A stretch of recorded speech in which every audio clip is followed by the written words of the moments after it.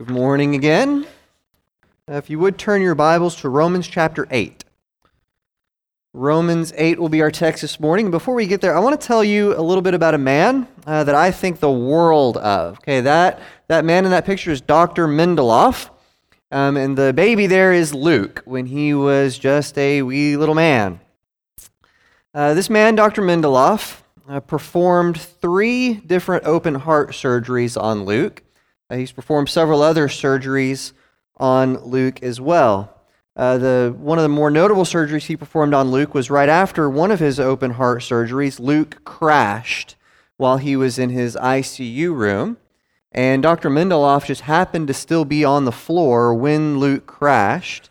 And Dr. Mendeloff came into Luke's ICU room, did an emergency surgery in the room right there that saved Luke's life. And if he hadn't been on the floor at that moment, Luke would not be here with us. Okay, I tell you all of that to say I think the world of this man. Okay, a couple different times he has saved my kid. And so I want you to imagine for a moment that Dr. Mendeloff called me tomorrow and he said, "David, I need to ask you a favor. I would like for you to come out to Dallas and help me with a project." Do you think that I would tell him, "You know what, doctor, I got a lot on my plate this week. I'm pretty busy. It would be really inconvenient. I'd have to go all the way downtown, get on a plane. It would take me half a day just to get to Dallas. I just don't know if I can do that or not." Okay, or do you think I would drop anything and everything that I had going on in my life and rejoice at the opportunity to help that man with anything? Okay, why? Because I owe him. Okay, he saved my kid. He brought life to my family. I would do anything that man asked me to do. All right, listen to the first part of our text this morning, Romans 8, starting in verse 12. He says, "Therefore, brothers and sisters, we have an obligation." Okay, other translations do that differently. Some translations will call that a debt instead of an obligation, which is probably a better word. Okay, and that means we owe God because of the life that He has given to us. We have a debt to our God. He goes on, he says, "But it is not to the flesh to live according to it. For if you live according to the flesh, you will die. But if by the Spirit you put to death the misdeeds of the body, you will live." We have a debt to Him who brought us life. You know, in this section of Romans 8, just prior to this text, the one that we talked about last week, we learned that because Jesus died on the cross and rose from the dead, we now have the Holy Spirit of God living inside of us. Okay, you and I are temples of God Almighty. Okay, this is radical. This is monumental. In the past, if you wanted to come close to the presence of God, you had to go to the temple or the tabernacle because that's where God was. But now, because of the work of Jesus, the presence of God literally dwells inside of us. The gift of the Spirit is the greatest gift ever given. Okay, it's the story of the gospel. We deserved death, but instead we got life because of God, because God so loved the world that He gave His one and only Son to die for you. Therefore, verse 12, we have a debt. We have an obligation. We have a responsibility to God. And what's our responsibility? It's to live as if the Spirit of God is dwelling inside of us. All right, if you're taking notes, the first thing to note this morning is that we have a debt to live by the Spirit. You know, one of the ways that politicians and commercials on TV and just people in general will try to manipulate us is by offering false choices. Okay, you'll watch a car commercial and they say, "Well, are you going to buy our car or do you not really care about the safety of your family?" Like, well, if those are my choices, then sure, I'm buying your car, but it's a false choice. Okay, politicians do this to us all the time, right? Are you going to vote for me or do you hate the earth? Are you going to vote for me or do you not like poor people? Are you going to vote for me or do you want the economy to go down the toilet, right? Politicians do that. They give us choices. They give us a false choice, trying to force us to choose them. This is how peer pressure works too, right? When you're growing up, maybe you had a group of friends that said, are you going to go to the party with us and get wasted? Or do you want to be a loser? Well, if those are my two choices, right, it's a false choice. Okay, well, one of the false choices that often appears amongst people studying Scripture is the false choice between living by grace or living a holy life. Okay, are we supposed to believe in living a righteous life, or do we believe that we're saved by grace? Are we supposed to try hard and put forth effort to live like Jesus and diligently work hard at kingdom living, or are we supposed to just rest in the peace and security that Jesus has already saved us by his perfection? I think it's a false choice. I think Paul tells us that God has put us into a right relationship with him because of the work of Jesus and the Spirit that now lives inside of us. And so now we are obligated, we are indebted to live a life in harmony with that Spirit. Okay, we don't choose one or the other. We live righteous lives and we're saved by the faithfulness of Jesus. I think it has to be both. Okay? So notice where he goes with this. Start at verse 14. He says, for those who are led by the Spirit of God are the children of God. The Spirit you received does not make you slaves so that you live in fear again. Rather, the Spirit you received brought about your adoption to sonship. And by him we cry, Abba, Father. The Spirit himself testifies with our spirit that we are God's children. Now, if we are children, then we are heirs, heirs of God and co-heirs with Christ, if indeed we share in his sufferings, in order that we may also share in his glory. All right, and this is where I think Paul has been building for this entire text of Romans 8. I think Paul, starting at 8:1, has been building to this point where he can finally tell us that because Jesus died and rose again, because we have the Spirit living inside of us, and because we recognize that we are in debt to God, we now have the amazing privilege, we have the awesome responsibility of being sons of God. If you write one thing down for my sermon this morning, make it be this, that we are sons of God. And there are many implications for what that means.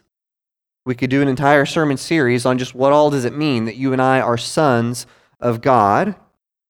But I want us to look at three things that Paul says specifically in these few verses about what it means for us to be children of God. And the first one is this, A, is that we get to inherit from God. Notice the first part of 17.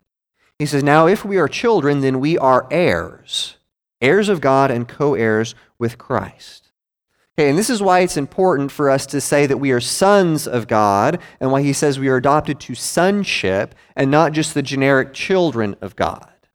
Okay, that sounds somewhat sexist to us, and in their world it was pretty sexist, but in Paul's world, daughters don't inherit. Okay, daughters will marry into another family and become someone else's responsibility. Okay, but you and I, whether you're a man or a woman, are sons of God because sons get to share in everything that the Father has.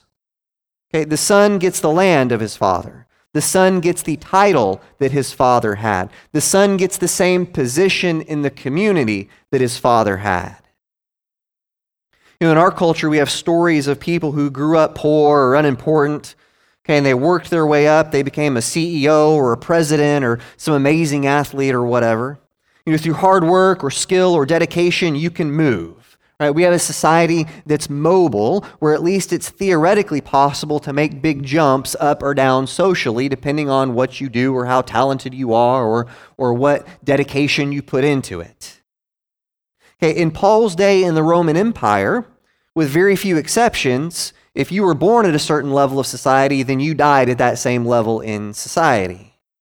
Okay, if your daddy was a poor farmer and you were a son, then you were probably going to live your whole life as a poor farmer. Right? One possible exception to that, one way you might be able to get out of the class into which you were born, is if you were adopted into a noble family. Okay, for instance, you think back to the story of Moses, right, where baby Moses floats down the river in the basket, okay, and the princess pulls him out of the water. Moses gets adopted into the royal family, and so he doesn't grow up as an Israelite slave. He grows up as a prince of Egypt. Okay, and he had that privilege not because of anything he did. He had that privilege because somebody adopted him. Okay, Paul uses that same imagery, saying we were destitute, but we have been adopted as children of our King. Now we get to be sons of God. Whenever I went to Abilene this past week to finish up some schoolwork, I decided to fly into Oklahoma City instead of Dallas. Okay, and I flew to Oklahoma City because my parents live there, and I didn't have to ask anyone to put me up for the night. I could borrow a car. I didn't have to rent a car, and so it made more sense for me to go to Oklahoma City. Okay, and so when I went to Oklahoma City, I didn't ask my parents if I could use their car. Okay, I didn't ask if it would be okay for me to sleep at their house. Right? I got home and Mom laid out dinner. She made chicken fried steak because she knows it's one of my favorites. And when she laid all that out, I didn't ask if I could have something to eat. When I first walked into my parents' house, I was thirsty. And so the first thing I did is I walked over to the refrigerator, opened it up, pulled out a Coke, and started drinking it. I didn't ask permission to walk to the refrigerator and get a drink and drink it. Okay, why not? Okay, because I'm their son. I don't ask permission to get a drink from the fridge. I don't ask permission to stay the night at that house. I don't even ask permission to use the car. Okay, because I am their son, I have rights and privileges. My name is not on the deed to that house, but I think of that house 900 miles away from here as my house. Why? Because I'm the son. Okay, if I showed up at your house this afternoon, I would not just immediately walk to your refrigerator, open it up, and grab a can of soda. Okay? I didn't hear that, but I'm sure it was something snarky. Just knowing where the laughter's coming from and the people in that area. Okay, I would never just presume that I could borrow your car. I would never just borrow stuff from your house because I have no rights to your stuff. Okay, listen to what Paul is saying. Because we are sons of God, we are His. We have rights to His stuff, to His title, to His home. His Spirit lives inside of us, and that changes our relationship to all of creation. Okay, when the Creator Himself is literally living inside of you, that changes the way we interact with the entire world around us. All right, number B, letter B, whatever's next. We get to join Jesus in suffering. Okay, notice the second part of verse 17. He says, if indeed we share in His sufferings, in order that we may also share in His glory. All right, and this is really where we're going next week, and we'll hit this harder next week, because Paul will deal with suffering as children of God more extensively. Okay, but part of what it means to be sons of God is that we join our brother Jesus in suffering. Okay, in fact, when you really start to think about it, the ultimate call of Christianity is to follow me and die. Okay, unless we are willing to join with Jesus in suffering for His kingdom, then we're not really brothers. Nichelle, she's in the nursery. It's all good. It's all good. My point right now is that we're all family. So, there's one of mine trying to get whatever it is that he needs at the moment. I'm assuming they can handle that, and that'll be all right. I was somewhere. We get to join Jesus in suffering. That's right.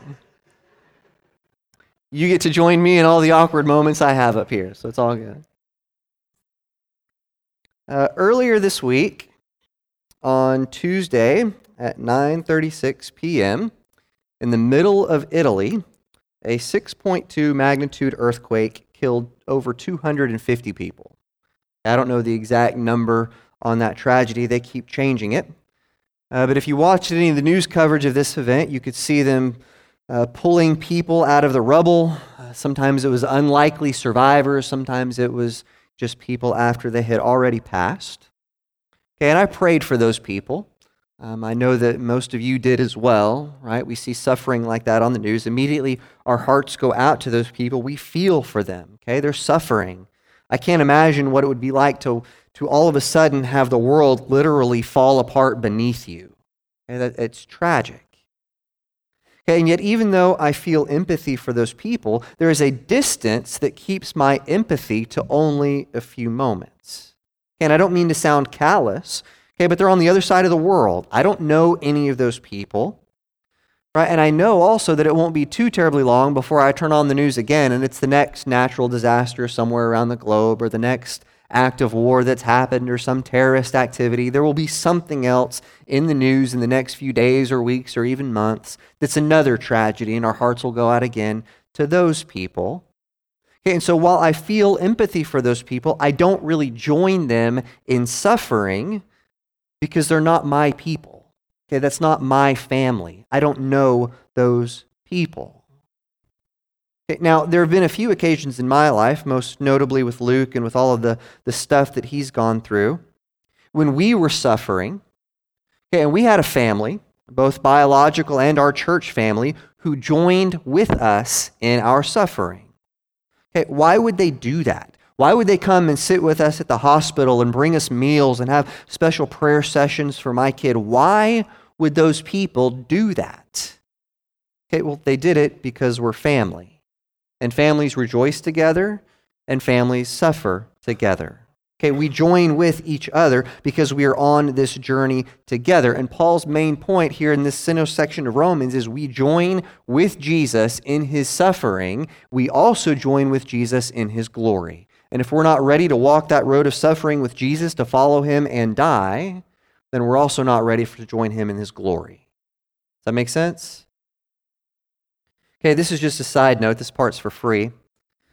Okay, but part of what pains me is when people use the church as something that just happens for an hour a week. Okay, if all that church is to you is a place where you go and worship for an hour on Sunday, our doors will always be open, and you can certainly do that, and we will certainly never sit down and scold you for that or anything like that. Okay, but if church is just an hour a week activity for you, then you are cheating yourself out of all of the benefits and the privileges that come from having a church family. Okay? On the top of our bulletin, we talk about how we're a loving family, and our church does a great job of that, but it only does a good job of that for the people who have actually made this church their family. Okay? We take care of each other because that's who we are. All right, so in Romans chapter 8, Paul's point is that Jesus gave his entire life to bring about the kingdom of God on earth, and as brothers and sisters, we have the privilege and we have the responsibility of joining with him in suffering for something that's so much bigger than ourselves. Okay, if we join with him in his suffering, we also join with him in his glory. Why? Because he's now our brother.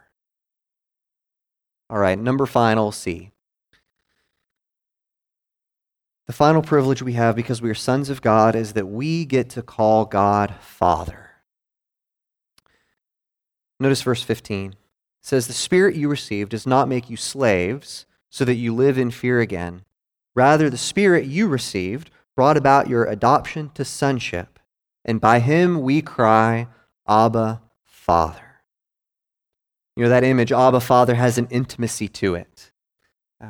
Only the child gets to call his father Abba. You know, I think about my own dad. Lots of people call him Steve or just preacher. His students at school call him Professor Chisholm or Mr. Chisholm. But only 3 people in the entire world call him Dad. Why? Because we're the only ones that have that right. Paul says because of the work of Jesus, we get to call God Abba, Father. There's an intimacy there that we should be thankful for every day of our lives. There's an intimacy there between God and us that has been bought for us by the blood of Jesus, and we have the awesome privilege of being able to crawl into his lap and call him Abba. We're going to continue our exploration of what it means to be children of God, starting next week with a greater examination of suffering, because Paul does go into that in greater detail. But as we go throughout our week, I want us to take very seriously what it means to be children of God Almighty. I want us to take it very seriously as we leave this place, what it means to have the Spirit of God living inside of us, that we represent Him to a world, so often to people around us who don't know God at all. And I hope we take that responsibility very seriously. At this point in our service, we're going to sing a few verses of an invitation song. During the singing of this song, I will be down front. One of our shepherds will be down front. We would love the opportunity to talk with you or pray with you about anything that's going on in your life. This song is an invitation to you to share with us whatever it is that's on your heart that you need to share. And before we sing that song, I'd like to speak over us a word of blessing. May the Lord bless you and keep you. May the Lord make His face to shine upon you. May the Lord be gracious to you and give you peace.